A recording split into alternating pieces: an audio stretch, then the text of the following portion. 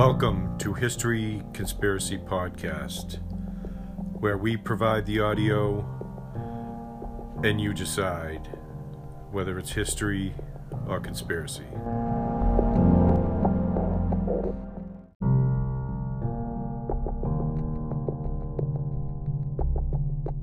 On March 20th, 1962, Aldous Huxley gave a presentation about the ultimate revolution, the control of the mind.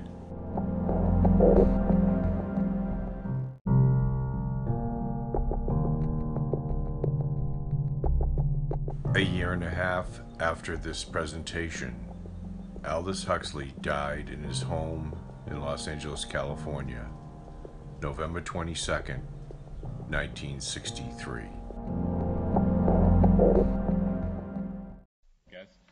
Aldous Huxley, renowned essayist and novelist who, during the spring semester, is residing at the university in his capacity as a Ford Research Professor. Mr. Huxley has recently returned from a conference at the Institute for the Study of Democratic Institutions in Santa Barbara, where the discussion focused on the development of new techniques by which to control and direct human behavior. Traditionally, it has been possible to suppress individual freedom through the application of physical coercion, through the appeal of ideologies, through the manipulation of man's physical and social environment, and more recently through the cruder techniques of psychological conditioning. The ultimate revolution about which Mr. Huxley will speak today concerns itself with the development of new behavioral controls which operate directly upon the psychophysiological organisms of man. That is, the capacity to replace external constraint by internal compulsions. As those of us who are familiar with Mr. Huxley's works well know, this is a subject with which he has been concerned for quite a period of time. Mr. Huxley will make a presentation of approximately half an hour, followed by some brief discussions and questions by the two panelists sitting to my left, Ms. Lillian Rivlin and Mr. John Post. Mr. Huxley. Thank you.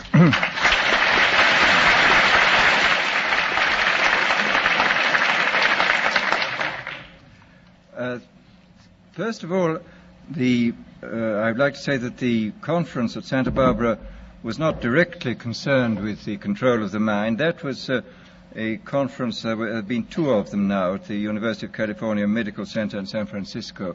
One this year, which I didn't attend, and one 2 years ago, where there was a considerable discussion on this subject. At Santa Barbara, we were talking about technology in general and the effects it's likely to have on society and the problems related to technological transplanting of technology into underdeveloped countries. Well, now, in regard to this problem of the ultimate revolution, this has been very well summed up by the moderator. In the past, we can say that all revolutions have essentially aimed at changing the environment in order to change the individual. I mean, there's been the political revolution, the economic revolution, in the time of the Reformation, the religious revolution. All these aimed, as I say, not directly at the human being, but at his surroundings, so that by modifying the surroundings you did achieve, at one remove, an effect upon the human being. Today, we are faced, I think, with the approach of what may be called the ultimate revolution, the final revolution, where a man can act directly on the mind-body of his fellows. Well, needless to say, some kind of direct action on human mind bodies has been going on since the beginning of time. But this has generally been of a violent nature. The techniques of terrorism have been known from time immemorial, and people have employed them with more or less ingenuity, sometimes with the utmost crudity, sometimes with a good deal of skill acquired by a process of trial and error, finding out what the best ways of using torture, imprisonment, constraints of various kinds. But as I think it was Metternich said many years ago, you can do everything with bayonets except sit on them. That if you are going to control any population for any length of time, you must have some measure of consent. It's exceedingly difficult to see how pure terrorism can function indefinitely. It can function for a fairly long time, but I think sooner or later you have to bring in an element of persuasion, an element of getting people to consent to what is happening to them. Well, it seems to me that the nature of the ultimate revolution with which we are now faced is precisely this, that we are in process of developing a whole series of techniques which will enable the controlling oligarchy, who have always existed and presumably always will exist, to get people actually to love their servitude. This is seems to me the ultimate in malevolent revolution, shall we say.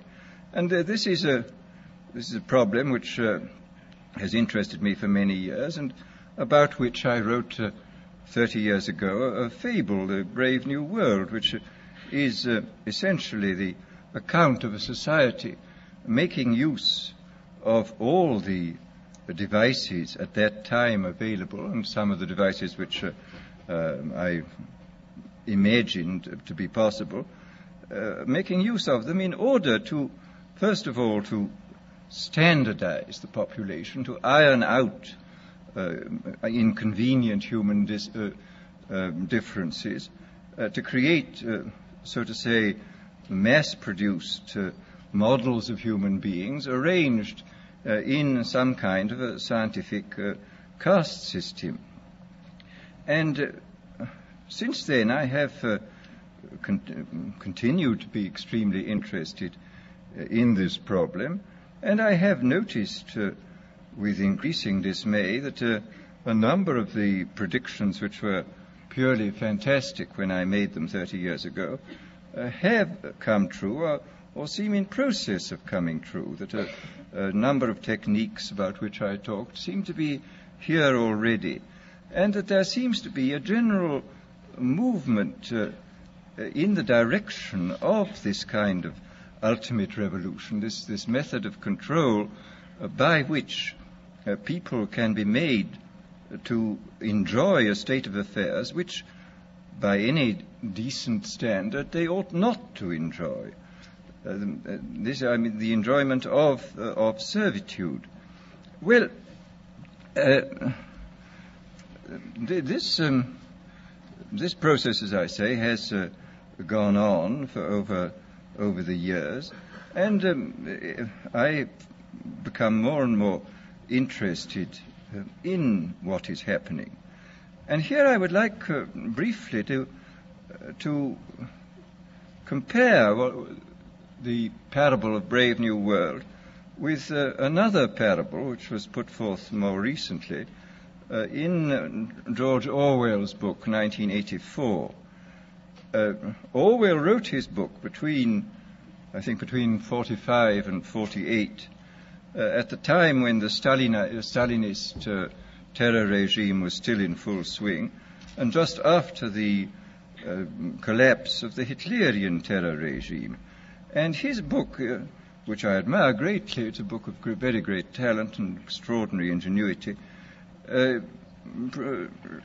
shows, is so to say a projection into the future of the immediate past, of what for him was the immediate past and the immediate present. It was a projection into the future of a society where control was exercised wholly by terrorism and violent attacks upon the mind body of individuals. Whereas my own book, which was written in 1932, when there was only a mild dictatorship in the form of Mussolini in existence, was not overshadowed by the idea of terrorism, and I was therefore free in a way which Orwell was not free, to think about these other methods of control, these non-violent methods. And I'm inclined to think that the scientific dictatorships of the future, and I think there are going to be scientific dictatorships in many parts of the world, will be probably a good deal nearer to the Brave New World pattern than to the 1984 pattern. They will be a good deal nearer, not because of any humanitarian qualms in the scientific dictators, but simply because the Brave New World pattern is probably a good deal more efficient than the other. That if you can get people to consent to the state of affairs in which they are living, the state of servitude, the state of having their differences ironed out and being made amenable to mass production methods on the social level, if you can do this, then you are likely to have a much more stable and much more lasting society, a much more easily controllable society than you would if you were relying wholly on clubs and firing squads and concentration camps. So that my own feeling is that the 1984 picture was tinged, of course, by the immediate past and the present in which Orwell was living, but that the past and present of those years does not represent, I feel, the likely trend of what is going to happen. Needless to say, we shall never get rid of terrorism. This will always find its way to the surface.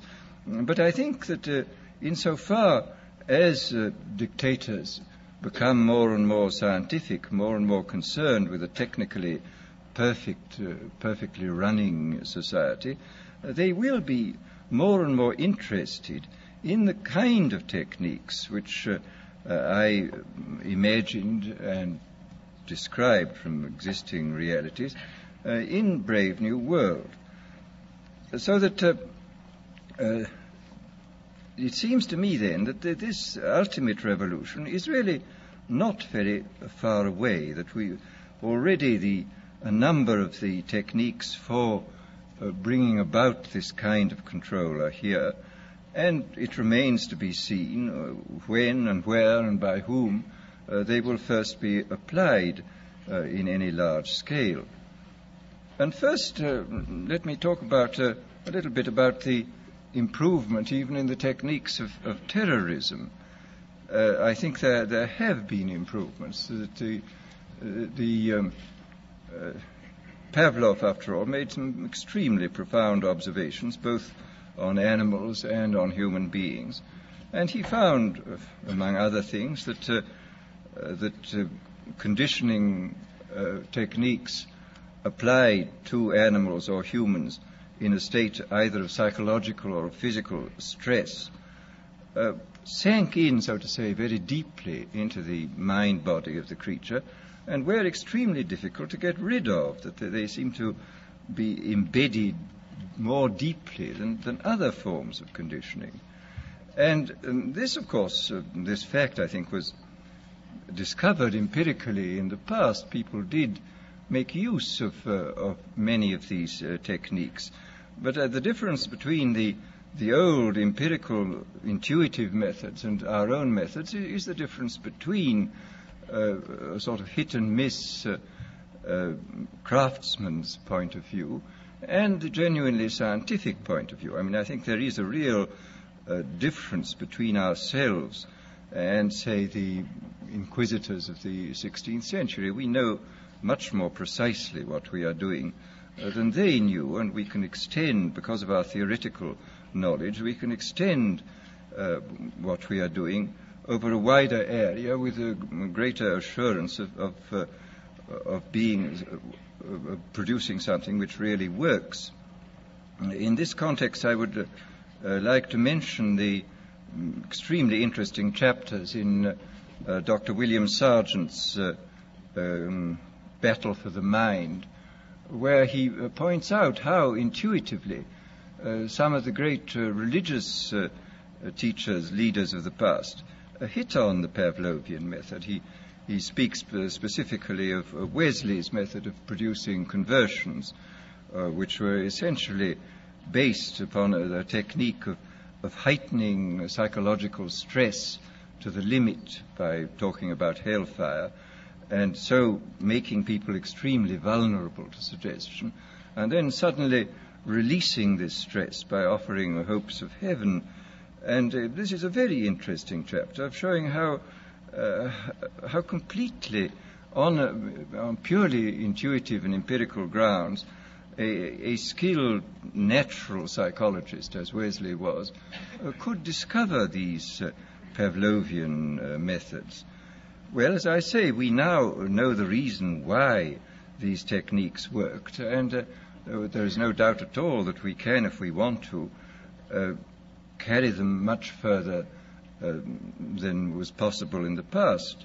And of course, in the recent history of brainwashing, both as applied to prisoners of war and to the lower personnel within the Communist Party in China, we see that the Pavlovian methods have been applied systematically and evidently with extraordinary efficacy. I mean, I think there can be no doubt that by the application of these methods, a very large army of totally devoted people has been created. The conditioning has been driven in, so to say, by a kind of psychological iontophoresis into the very depth of the people's being, and has got so deep that it's very difficult for it ever to be rooted out. And these methods, I think, are a real refinement on the older methods of terror, because they combine methods of terror with methods of acceptance, that the person who he is subjected to a form of terroristic stress, but for the purpose of inducing a kind of voluntary, quotes, acceptance of the state and the psychological state into which he has been driven, and the state of affairs within which he finds himself. So that, as I say, there has been, I think, a definite improvement, shall we say, even in the techniques of terrorism. Well, then we come to the consideration of other techniques, of non-terroristic techniques for inducing consent and for inducing people to love their servitude. Here, I mean, I think we can, I don't think I can possibly go into all of them because I don't know all of them, but I mean, I can mention a few of the more obvious methods which can now be used and which are based upon recent scientific findings.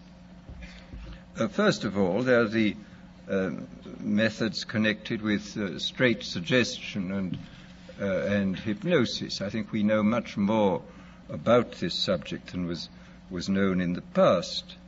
People, of course, have always known about suggestion, and although they didn't know the word hypnosis, they certainly practiced it in various ways. But we have, I think, a much greater knowledge of the subject than in the past, and we can make use of our knowledge in ways which I think the past was probably never able to make use of it.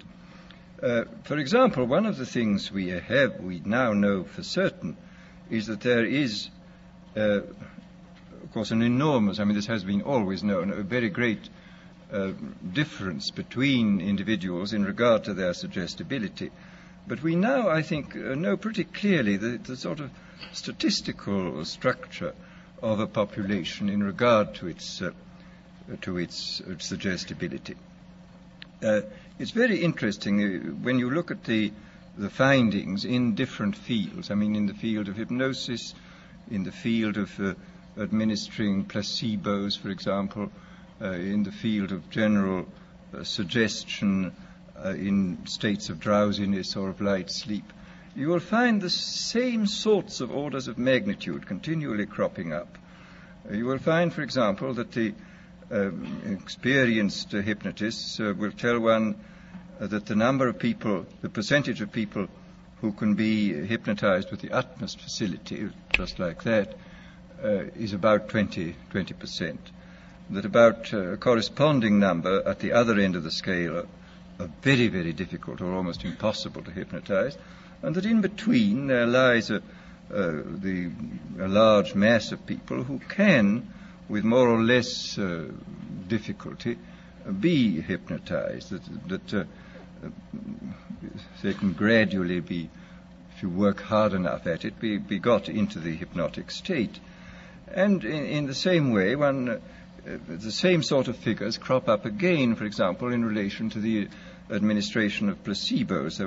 A big experiment was carried out 3 or 4 years ago in the General Hospital in Boston on post-operative cases where several hundred men and women suffering comparable kinds of pain after serious operations were given injections whenever they asked for them, whenever the pain got bad, and the injections 50% of the time were of morphia and 50% of the time were of distilled water. And about 20% of those who went through the experiment, about 20% of them got just as much relief from the distilled water as from the morphia. About 20% got no relief from the distilled water, and in between were those who got some relief or got relief occasionally. So here again we see the same sort of distribution.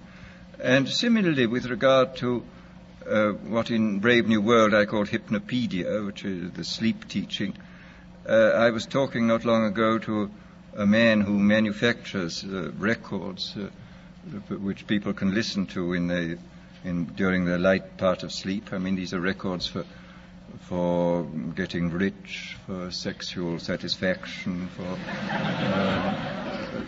confidence in salesmanship, and so on. And he said it's very interesting that these records are sold on a money-back basis, and he says that there is regularly between 15 and 20% of people who write indignantly saying the records don't work at all, and he sends the money back at once. On the other hand, there are over 20% who write enthusiastically, saying they're now much richer, their sexual life is much better, etc., etc. And these, of course, are the dream clients, and they buy more of these records. And then in between are those who complain they're not getting much results, and they have to have letters written to them saying, well, go persist, my dear, go on, and you'll get there. And they generally do get results in the long run. Well, as I say, on the basis of this, I think we see quite clearly that the human populations can be categorized according to their suggestibility fairly clearly. I suspect very strongly that this 20% is the same in all these cases. And I suspect also that it would not be at all difficult to recognize in very early childhood who were those who were extremely suggestible, who were those who were extremely unsuggestible, and who were those who occupied the intermediate space. Quite clearly, if everybody were extremely unsuggestible, organized society would be quite impossible. And if everybody were extremely suggestible, then dictatorship would be absolutely inevitable. I mean, it's very fortunate we have people who are moderately suggestible in the majority, and who therefore preserve us from dictatorship, but do permit organized society to be formed. But once given the fact that there are these 20% of highly suggestible people, it becomes quite clear that this is a matter of enormous political importance. For example, any demagogue who is able to get hold of a large number of these 20% of suggestible people and to organize them is really in a position to overthrow any government in any country. And I mean, I think this, after all, we've had the most incredible example in recent years of what can be done by efficient methods suggestion and persuasion in the form of Hitler. Anybody who's read, for example, Bullock's Life of Hitler comes forth from this with a sort of horrified admiration for this infernal genius who really understood human weaknesses, I think, almost better than anybody, and who exploited them with all the resources then available. I mean, he knew everything. I mean, for example, he knew intuitively this Pavlovian truth that conditioning installed in a state of stress or fatigue it goes much deeper than conditioning installed at other times. This was why all his big speeches were organized at night. He speaks of this quite frankly, of course, in Mein Kampf. He says this was done solely because people are tired at night and therefore are much less capable of resisting persuasion than they would be during the day. And we see in all his techniques, he was using... He had discovered intuitively and by trial and error a great many of the weaknesses which we now know about in a sort of scientific way, I think much more clearly than he did. But the fact remains that this differential suggestibility, this susceptibility to hypnosis, I do think is something which has to be considered very carefully in relation to any kind of thought about democratic government. I mean, if there are 20% of the people who can really be suggested into believing almost anything, as evidently they can be, then we have to take extremely careful steps to prevent the rise of demagogues who will drive them on into extreme positions and then organize them into very, very dangerous armies, private armies, which may overthrow the government. Well, this, as I say, is in this field of pure persuasion. I think we do know much more than we did in the past, and obviously we now have mechanisms for multiplying the demagogue's voice and image in a quite hallucinatory way. I mean, the television and the radio, Hitler was making enormous use of the radio. He could speak to millions of people simultaneously. I mean, this alone, of course, creates an enormous gulf between the modern and the ancient demagogue. The ancient demagogue could only appeal to as many people as his voice could reach by the yelling at his utmost, but the modern demagogue can touch literally millions at a time, and of course with the multiplication of his image he can produce this kind of hallucinatory effect, which is of enormous hypnotic and suggestive importance. Well, then there are various other methods which one can think of which have, thank heaven, as yet not been used, but which obviously could be used. There is, for example, the pharmacological method. This was one of the things I talked about in Brave New World. I invented a hypothetical drug called Soma, which of course could not exist as it stood there because it was simultaneously a stimulant, a narcotic, and a hallucinogen, which seems unlikely in one substance. But the point is that if you applied several different substances, you could get almost all these results even now.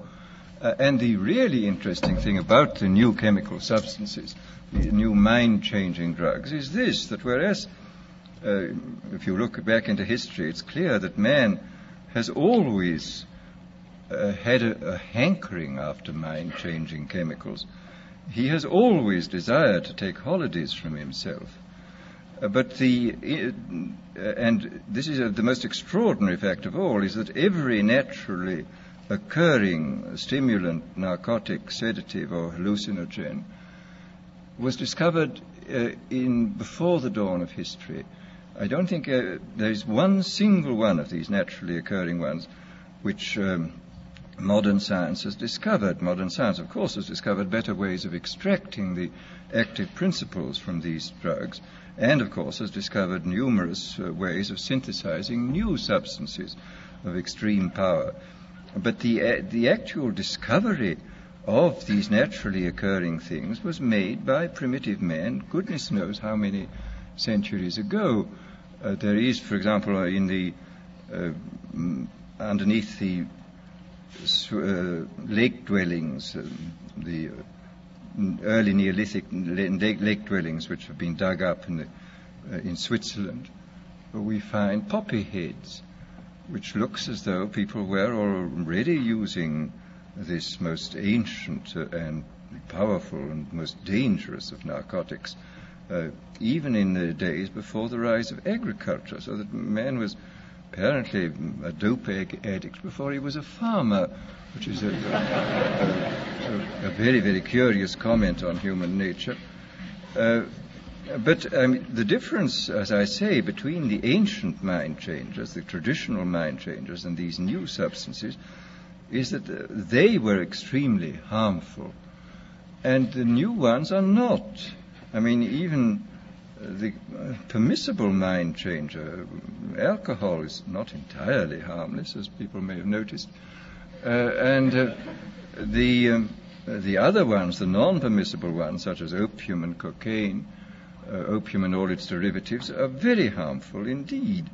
That they rapidly produce addiction and in some cases lead at an extraordinary rate to physical degeneration and death. Whereas these new substances, this is really very extraordinary, that a number of these new mind-changing substances can produce enormous revolutions within the mental side of our being, and yet do almost nothing to the physiological side. I mean, you can have an enormous revolution, for example, with LSD-25 or with the newly synthesized drug psilocybin, which is the active principle of the Mexican sacred mushroom. You can have this enormous mental revolution with no more physiological revolution than you would get from drinking 2 cocktails. And this is really a most extraordinary fact. And it is, of course, true that pharmacologists are producing a great many wonder drugs where the cure is almost worse than the disease.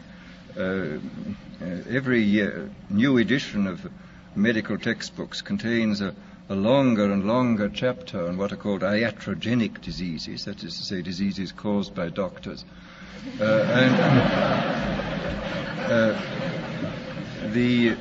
And this is quite true, that many of the wonder drugs are extremely dangerous. I mean, they can produce extraordinary effects, and in critical conditions they should certainly be used, but they should be used with the utmost caution. But there is evidently a whole class of drugs affecting the central nervous system which can produce enormous changes in sedation, in euphoria, in energizing the whole mental process, without doing any perceptible harm to the body. And in this sense, this represents, it seems to me, the most extraordinary revolution, that it in the hands of a dictator, these substances of one kind or another could be used in the most with complete, first of all, with complete harmlessness, and the result would be that I mean, you can imagine a euphoric which would make people thoroughly happy even in the most abominable circumstances. I mean, these things are possible. I mean, this is the extraordinary thing. I mean, after all, this has even been true with the crude oil drugs. I mean, as Haussmann years ago remarked apropos of Milton's Paradise Lost, he says, and beer does more than Milton can to justify God's ways to man. And beer is, of course, an extremely crude drug, compared with these ones. And you can certainly say that some of the psychic energizers and the new hallucinants can do incomparably more than Milton and all the theologians combined could possibly do to make the terrifying mystery of our existence seem more tolerable than it does. So that here I think one has an enormous area in which the ultimate revolution could function very well indeed, an area in which a great deal of control could be used by, not through terror, but through making life seem much more enjoyable than it normally does. Enjoyable to the point where, as I've said before, human beings come to love a state of things which by any reasonable and decent human standard they ought not to love. And this, I think, is perfectly possible. Well, then, very briefly, let me speak about one of the more recent developments in the sphere of neurology, the implantation of electrodes in the brain. This, of course, has been done on a large scale in animals, and in a few cases it's been done in cases of the hopelessly insane. And it is, anybody who's watched the behavior of rats with electrodes planted in different centers must come away from this experience with the most extraordinary doubts about what on earth is in store for us if ever this is got hold of by a dictator. If I saw not long ago some rats in Magoon's laboratory at UCLA. There were two sets of them, one with electrodes planted in a pleasure center. And these rats were, the technique was that they had a bar which they pressed and which turned on a very small current for a short space of time, which we had a wire connected with their electrode, and which stimulated this pleasure center, which was evidently absolutely ecstatic, because these rats were pressing the bar 18,000 times a day. Apparently, if you kept them from pressing the bar for a day, they would press the bar 36,000 times on the following day and would fall till they fell down in complete exhaustion. And they would neither eat nor be interested in the opposite sex and would just go on pressing this bar. Then the most extraordinary rats were those where the electrode was planted halfway between a pleasure and a pain center, and where evidently the result was a kind of mixture of the most wonderful ecstasy in being on the rack at the same time. And you would see the rat sort of looking at its bar and sort of saying, to be or not to be, that is the question. And finally would approach and do it, and then it would go back with this awful, if one can humanize or anthropomorphize, he was feeling something terribly mixed. And he would wait for quite a long time before pressing the bar again, but he would always press it again. This was the extraordinary thing. And I notice in this most recent issue of Scientific American, there's a very interesting article on electrodes in the brains of chickens, where the technique is very ingenious. You sink into their brains a little socket with a screw on it, and the electrode then can be screwed deeper and deeper into the brain stem, and you can test at any moment, according to the depth, which goes in fractions of a millimeter, of what you're stimulating. And these creatures are not merely stimulated by wire. They're fitted with a miniaturized radio receiver weighing less than an ounce, which is attached to them, so that they can be communicated with at a distance. They can run about in the barnyard, and you can press the button, and this particular area of the brain to which the electrode's been screwed down to will be stimulated, and you will get these fantastic phenomena that a sleepy chicken will suddenly get up and rush about, or an active chicken will suddenly sit down and go to sleep, or a hen will suddenly start sitting as though it were hatching out an egg, or a rooster will start fighting, or will suddenly go into a state of extreme depression. The whole picture of the absolute control of the drives is terrifying. And in the few cases in which this has been done with very sick human beings, the effects are evidently very remarkable too. I was talking last summer in England to Grey Walter, who is the most eminent exponent of the electroencephalogram techniques in England, and he was telling me that he's seen hopeless inmates of asylums with these things in their heads, and that these people were suffering from uncontrollable depression, and they'd had the electrodes inserted into something resembling, evidently, the pleasure center of the rat.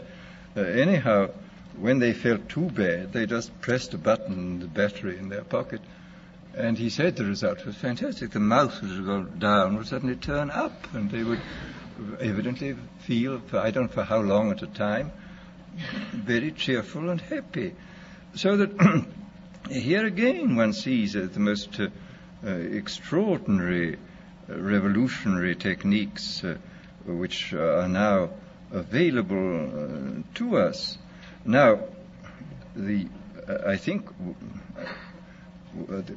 what is obviously perfectly clear is that for the present these techniques are not being much used except in a purely experimental way. But I think it is extraordinarily important for us to realize, first to realize what is happening, to make ourselves acquainted with what has already happened, and then to use a certain amount of imagination to extrapolate into the future the sort of things that might happen. I mean, what might happen if these fantastically powerful techniques were used by unscrupulous people in authority? What on earth would happen? What sort of society would we get? And I think this is peculiarly important because, as one sees in looking back over history, we have allowed in the past all those advances in technology which have profoundly changed social and individual life. We've allowed them to take us by surprise.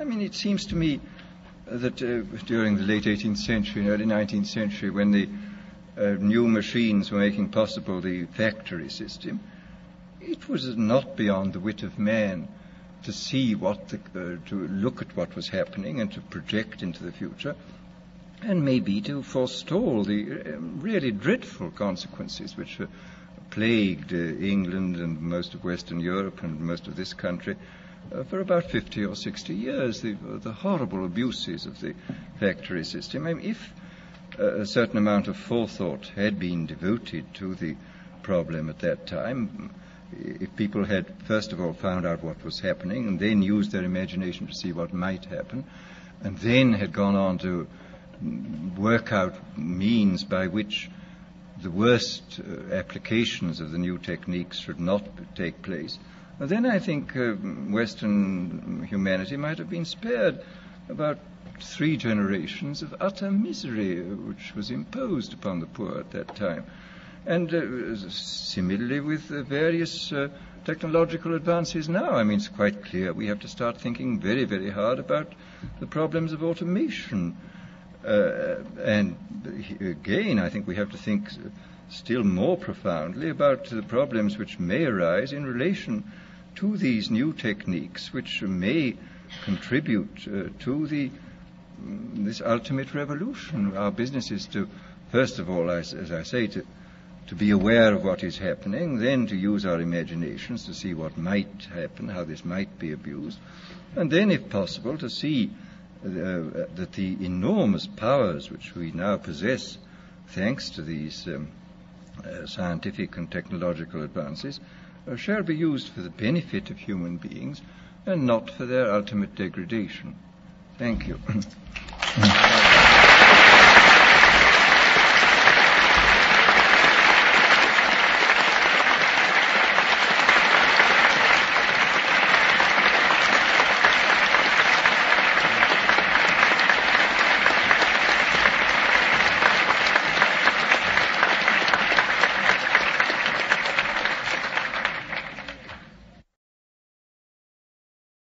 We do have a few moments. I'm very sorry I've talked much too long. It's quite all right. Just have a brief discussion, and those of you who are interested in staying and listening, I'm sure that it'll be well worthwhile. John, Mr. Post, would you like to? Well, I'm afraid my question shows a certain optimism which may not be justified. In a way, your quote from Haussmann that malt does more than Milton can to justify God's ways to man indicates that my remarks may show that I'm looking into the pewter pot to see the world as the world is not. At any rate, I'm a bit worried about your picture, or the picture you paint, that the future may contain a number of monolithic scientific dictatorships, and that there may be a groundswell in this direction, a groundswell caused by human tendency to seek pleasure where it can be found. But I'm struck by the fact that movements of that sort are always far more complex than any of our attempts at characterizing them.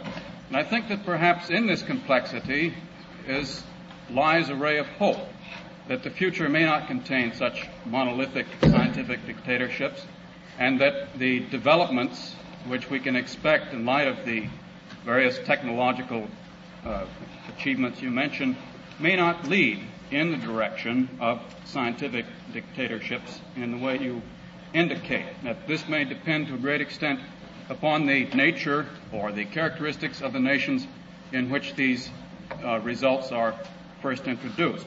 In other words, my question really is, when you project into the future and you say that the chances are very great of dictatorships of this kind occurring, could you qualify a bit more what the chances are? Well, I say I don't think the chances are very great. I think they are there.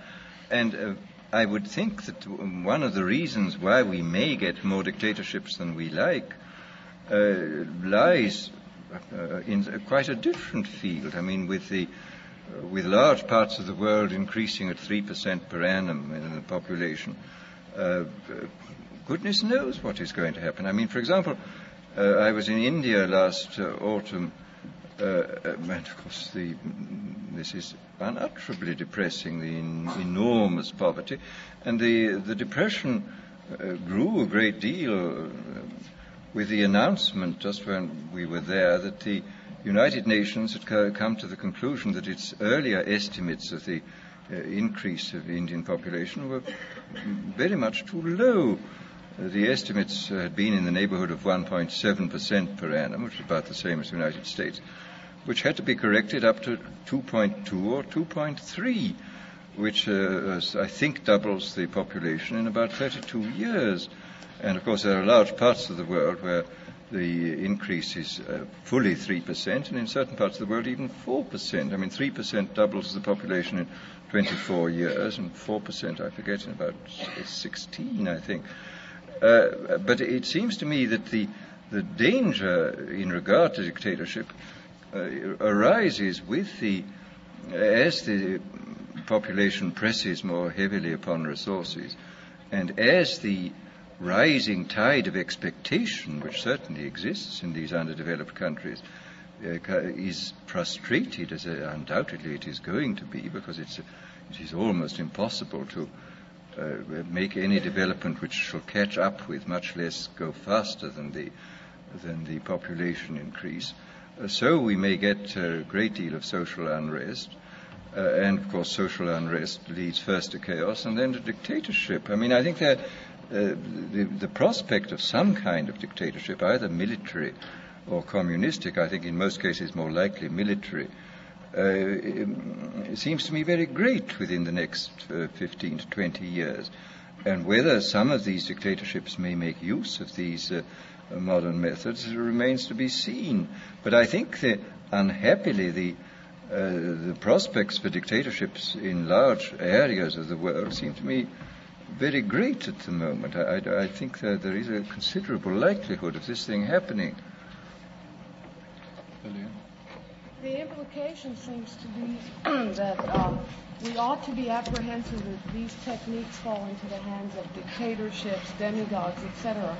But I could easily envisage a situation where Western democracies could use these methods, such as electrodes attached to the brain of the sac, in order to avoid accidental war. This could be put in very moral terms.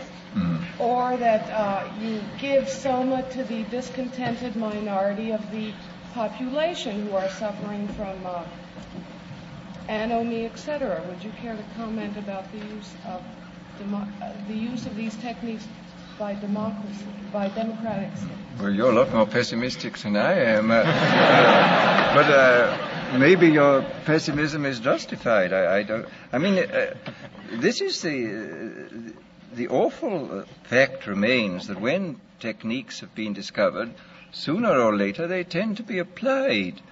And in these techniques, where the object of application is the human being, you're obviously up against the most dangerous situation. And what will be the temptation for those in power? I mean, after all, we pray regularly not to be led into temptation, and this is a very profound and important prayer. I mean, experience sadly shows that if we are tempted long enough and strongly enough, we almost invariably succumb, and that the whole process of setting up a decent society is essentially setting up a society in which temptations to abuse power and shall be reduced to a minimum. But these new techniques, I think, do constitute a series of very powerful temptations, which to those in authority may finally turn out to be irresistible. I hope not, but I think what you say is something which we have to think about. I mean, that this might be applied with justification, as you say, in the highest patriotic and moral terms, even in democratic societies. I trust not, but one never knows, particularly under conditions of extreme military stress. It would appear, sir, that the type of dictatorship which you have outlined for us here today and more detail in the Brave New World would tend to be self-perpetuating unless there's a rise such a sharp social crisis as to disrupt the pattern of authority and break the hold which is being passed on from one generation to the other in these terms.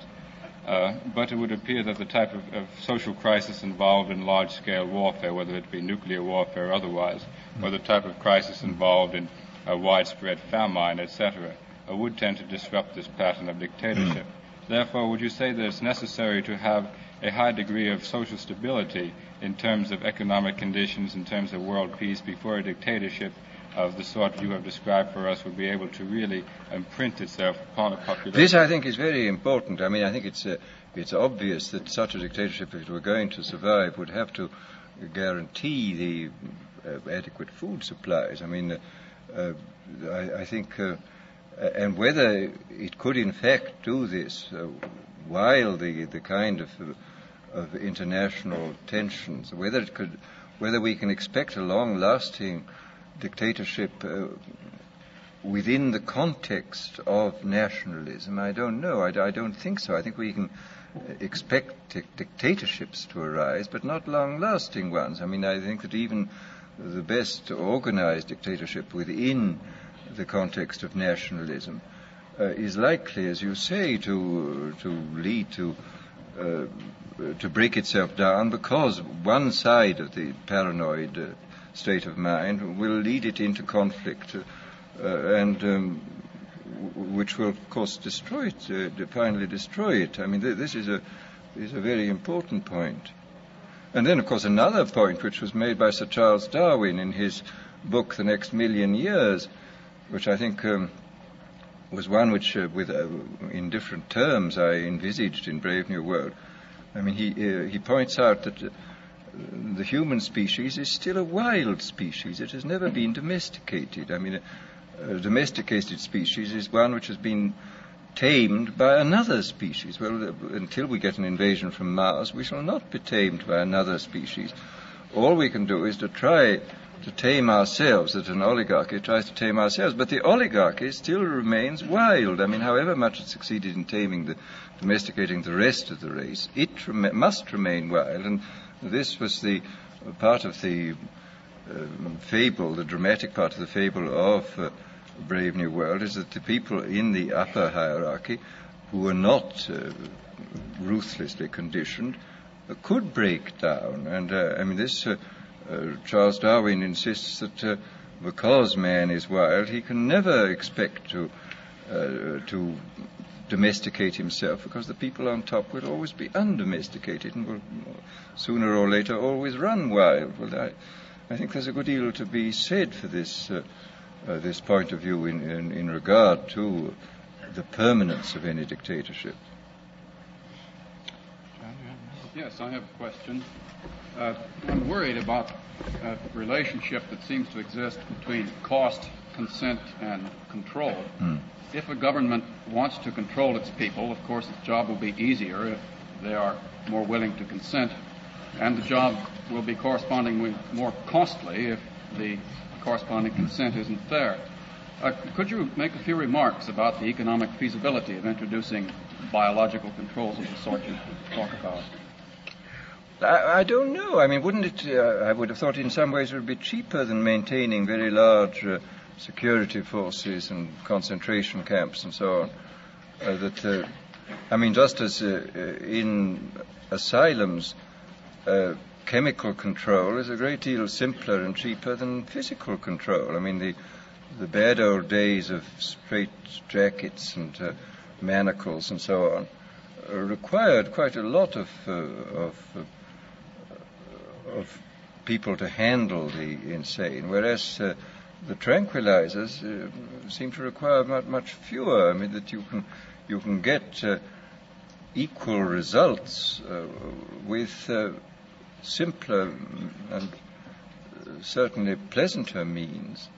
I have no idea about the actual cost situation, but it seems to me that it might actually be cheaper. I don't know. Well, I see that some of you are leaving for your 4 o'clock classes. Now, I will give you an opportunity to leave now. If Mr. Huxley would be willing, we might be able to entertain some questions from the floor for a few moments. Would you say? Certainly, yes. Will those of you who are obliged to leave now, please return? I apologize for having gone on so long. No, that's fine. I'm sure I much prefer to hear you discuss these questions, but I think we might be able to throw up. I hope you're not finding it as uncomfortably warm in here. Well, it's getting a little warm, isn't it? That seems to be a completely windowless hall, isn't it? It's part of the conditioning process, I'm sure.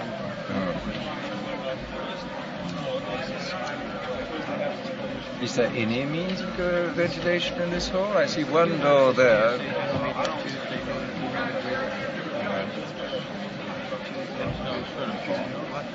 But the next Tuesday at 2. Next Tuesday. I think there is some ventilation. Ventilation never seems to be able to reach the band.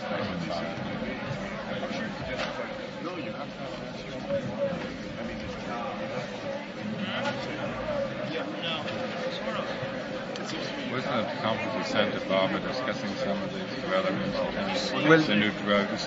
No, they were mainly discussing, there was a lot about the problem of bringing technology to the underdeveloped countries. They had a lot of people from the United Nations there. A very able man who was a Vietnamese called Vu Van Thai. Charming man. He spoke English with a strong French accent because he'd learned his economics in Paris. And he was very interesting. I mean, he said, I'm speaking to you like a rat with electrodes in my brain because I speak from the inside. I'm not one of the experimenters on the outside.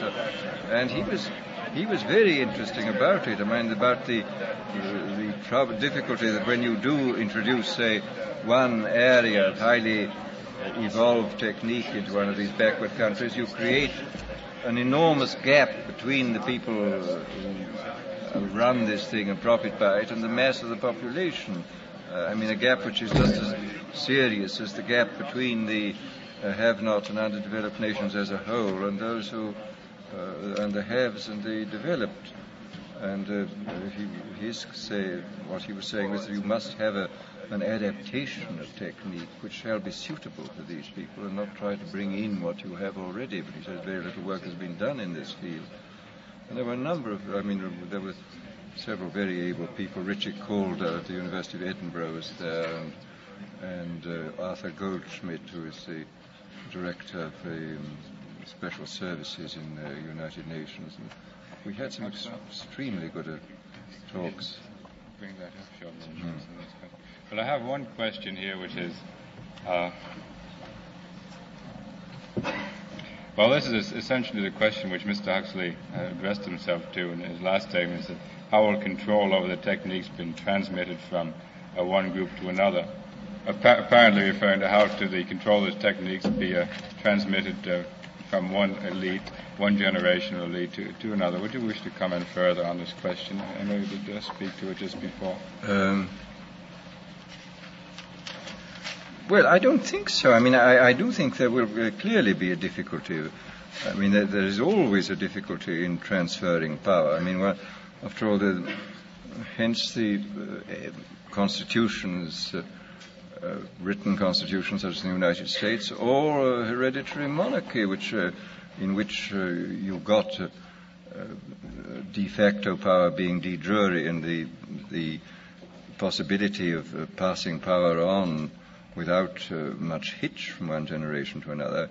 It may be that in a thoroughly well-controlled dictatorship, the problem of power at the top, the struggle for power, would not take place. But even there, simply because the oligarchy is itself not subjected to the extremes of conditioning, because it must retain a certain freedom in order to be able to make adequate decisions, that maybe the struggle for power would always remain a great problem, as it has been throughout history, except where you have had written constitutions or acceptable monarchies. Yes?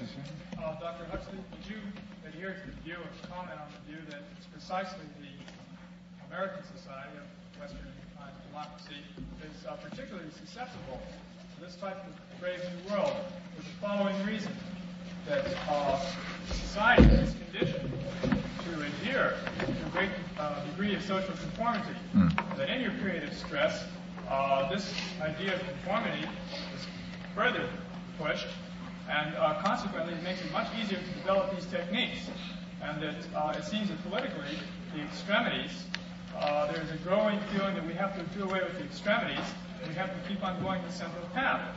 And this would seem to me to make this much easier for a type of dictatorship, as you said, to slowly, using the mass media that we're developing, mold the population, plus the factor that in some of the other type societies, you have less inhibition about the brutal struggle for power within the top hierarchy, whereas here there would be some type of inhibition due to the so-called legal process that has developed, which would keep men from then violently attacking the leaders.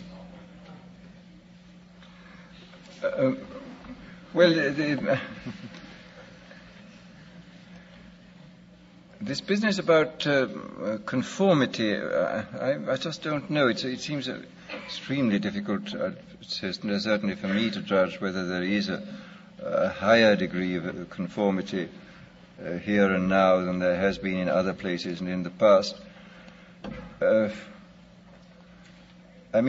I would have thought the tendency towards conformity was to some extent offset by the enormous differentiation of function in modern society. That nothing could be less homogeneous in function than a complex modern society. People are doing extraordinarily different things, and although there may be a pressure to conformity in the suburbs, so to speak, or at home, there does seem a considerable pressure to non-conformity or to differentiation in the functional life of people. I've no idea to what extent one offsets the other, and whether the conforming drive is stronger than the drive towards differentiation. I just don't know what the answer to this. I mean, I read about the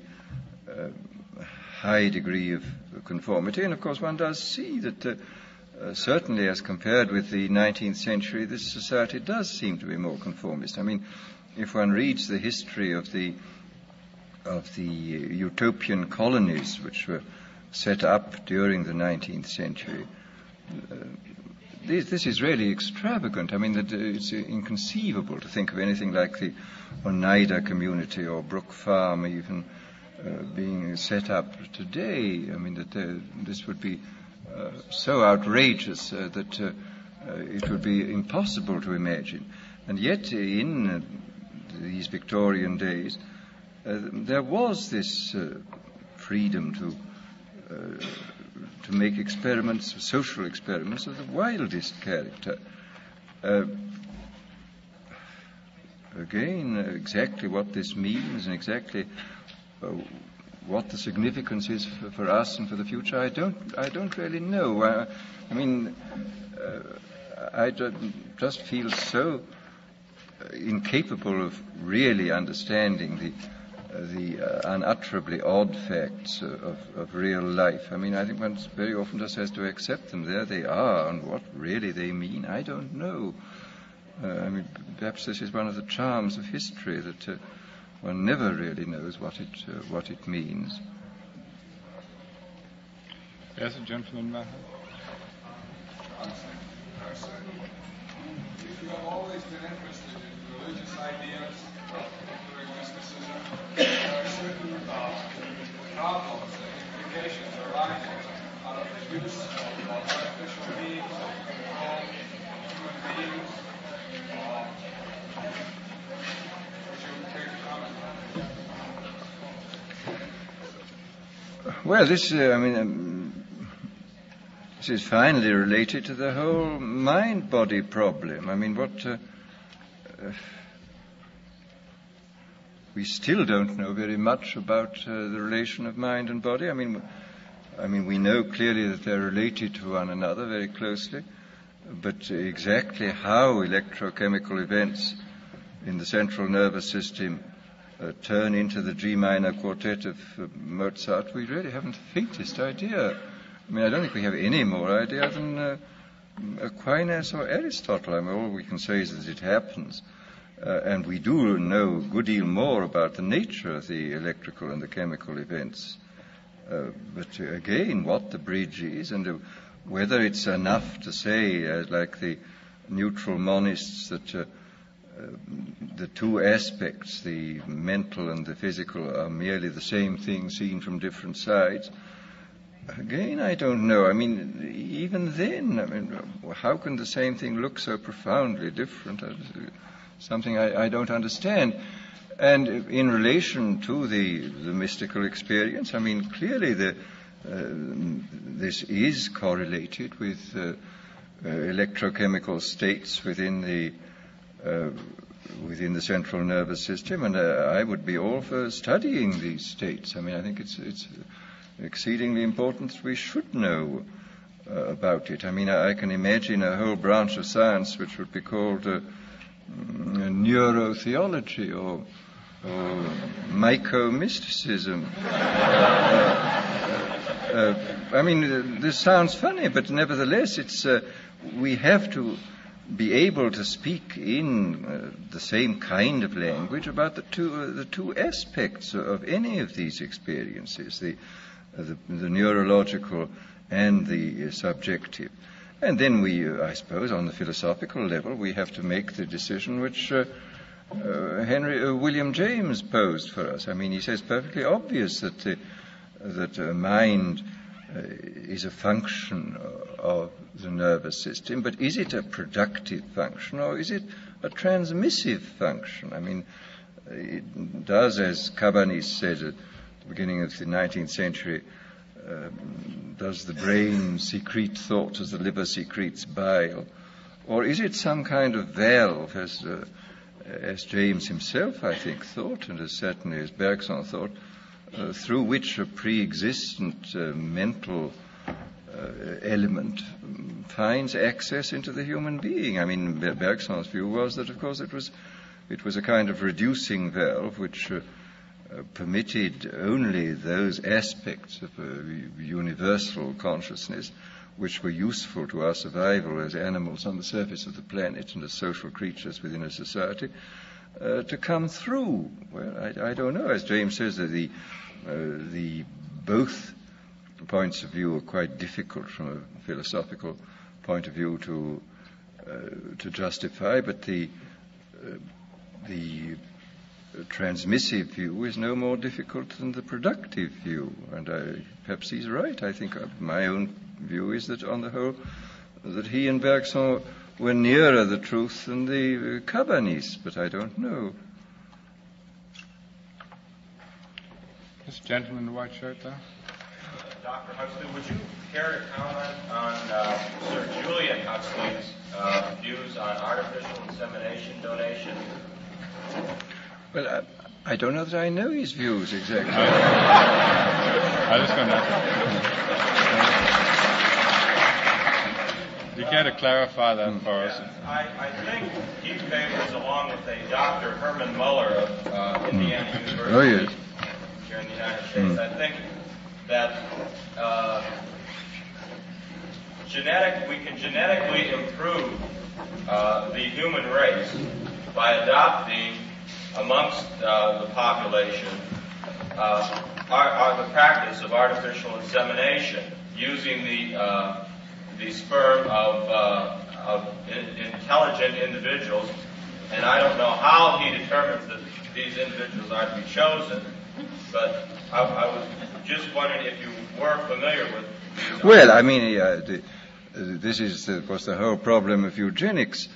I mean, if one knew how to apply eugenic principles, I think unquestionably one could improve the average quality of the human race. And I mean, there is some evidence, as Bert pointed out a long time ago, and as Medower has pointed out more recently, that there is some evidence that there is a slight decline of average IQ, and that this certainly could be remedied. But of course, as you say, the problem is to choose who. I mean, I can perfectly imagine that if the Cold War goes on for a very long time, that side which first starts artificial insemination for the production of people with greater talent in the physical sciences will win.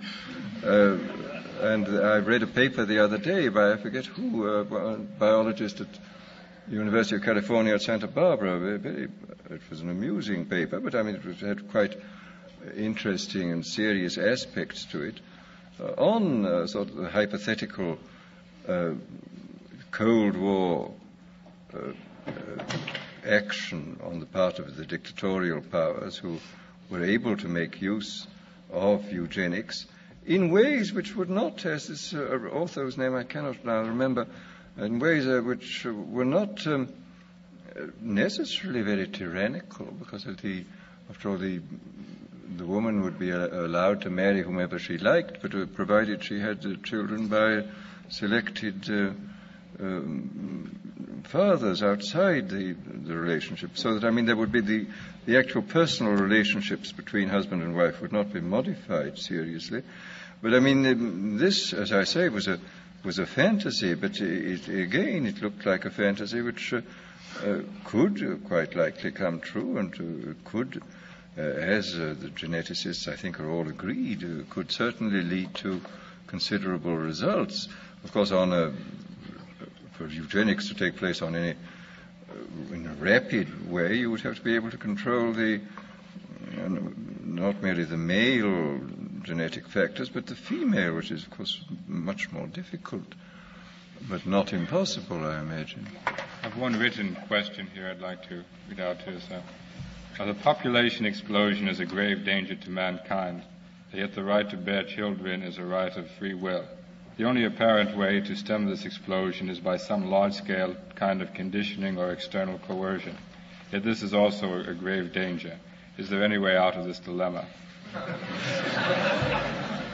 Well, the way out of the dilemma surely has been pointed out in most countries of the West, where people voluntarily have limited the size of their families. I mean, this has happened without any coercion, unless you call the desire to have a good economic life and to bring up your children well a coercion. But I mean, this has in fact occurred. And I mean, in this country, after having reached a low during the Depression, the birth rate happens to have gone up. But I mean, the point is that the control of the size of families is now completely voluntary here. I mean, or more or less completely voluntary, and which makes it profoundly different from the people in the underdeveloped societies who are still going on producing 10 children because the habit persists that in order for 3 children to survive, you have to produce 10. But now if you produce 10 children, 7 survive because of elementary public health precautions which have been brought in. Hence, of course, the enormous sudden increase. The death rate, which used to be in the upper 30s, as was the birth rate, has now fallen in many of these countries to 15 and 12 and even 10. So naturally there's an enormous increase. But it's certainly going to take some time to get people to change their habits. I mean, psychological inertia is much more powerful than physical inertia. I mean, it's much easier to push a 10-ton truck than a human being. Mr. Post has one further question here. You've spoken of the ends to which drugs should not be devoted, such as increasing conformity, making men more content with what is actually an intolerable situation, securing the power of a small elite, and so on. To what ends do you think these drugs should be devoted, granted that we have them? Well, I mean, I think therapeutically some of them are very valuable. I think already, for example, some of the so-called psychic energizers have done a great deal in the mental field. I mean, I understand from Dr. Nathan Klein, for example, that in very many cases you can use some of these psychic energizers instead of the electroshock therapy. And people say that electroshock therapy doesn't do any harm, but I cannot believe that partial electrocution is good for anybody. And it seems to me a very good thing that if you can get people on a maintenance dose to get them out of these awful catatonic and depressed conditions, which you seem to be able to do. And after all, there are many people, it seems to me, outside institutions who have tendencies in the same direction, which I think a genuine psychic energizer might be, which could be used without harm to people, would be of immense value. There was even, it was stated a few years ago, I remember, that the Russians had a 5-year plan for increasing mental efficiency by chemical means.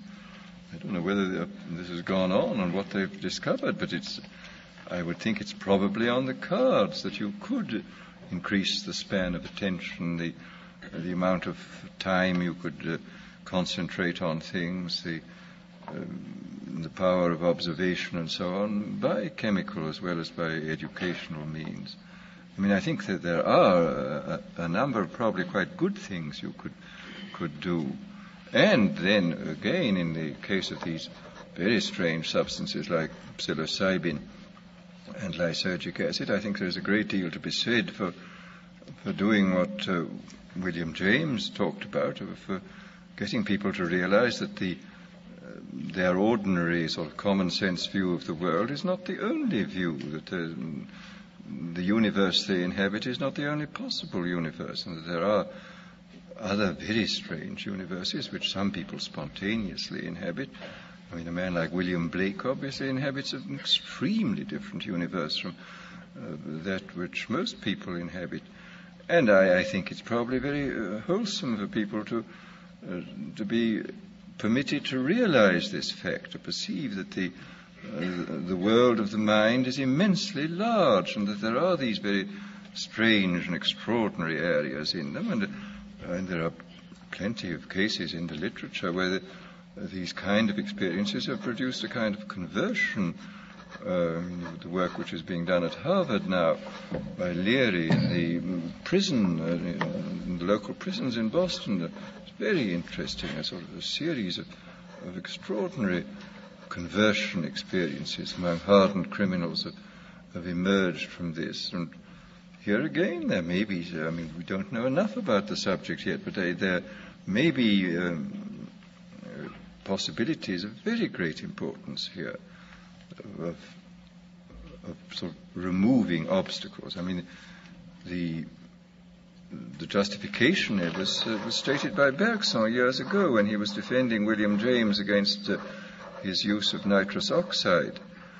A number of fellow philosophers thought this was infra dig, that an eminent philosopher should resort to these chemical means, which enabled, James remarked that only under nitrous oxide could he understand what Hegel meant.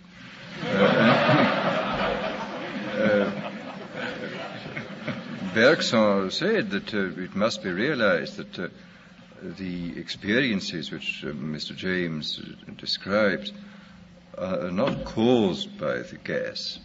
The gas is merely the occasion. The gas removes certain obstacles which might have been removed equally well by psychological or psychophysical means, the so-called spiritual exercises of the various religions, but can also be removed by these chemical means, and that if you can do so without doing harm to yourself, so much the better.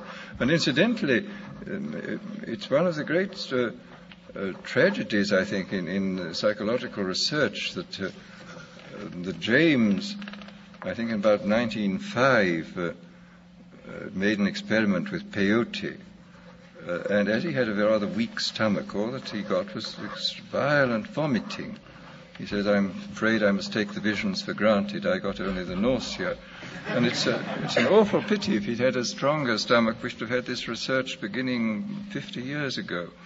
But his weak stomach prevented this, and we've had to wait till much later to get this thing really going. Well, before we close the program, Mr. Delaney, Graduate Student Association, asked me to announce that there'll be a meeting of the Graduate Student Association next Tuesday at noon. Now, I want to express our appreciation to Mr. Huxley on behalf of all of those who are fearful lest our augmented knowledge restrict our understanding. Thank you very much.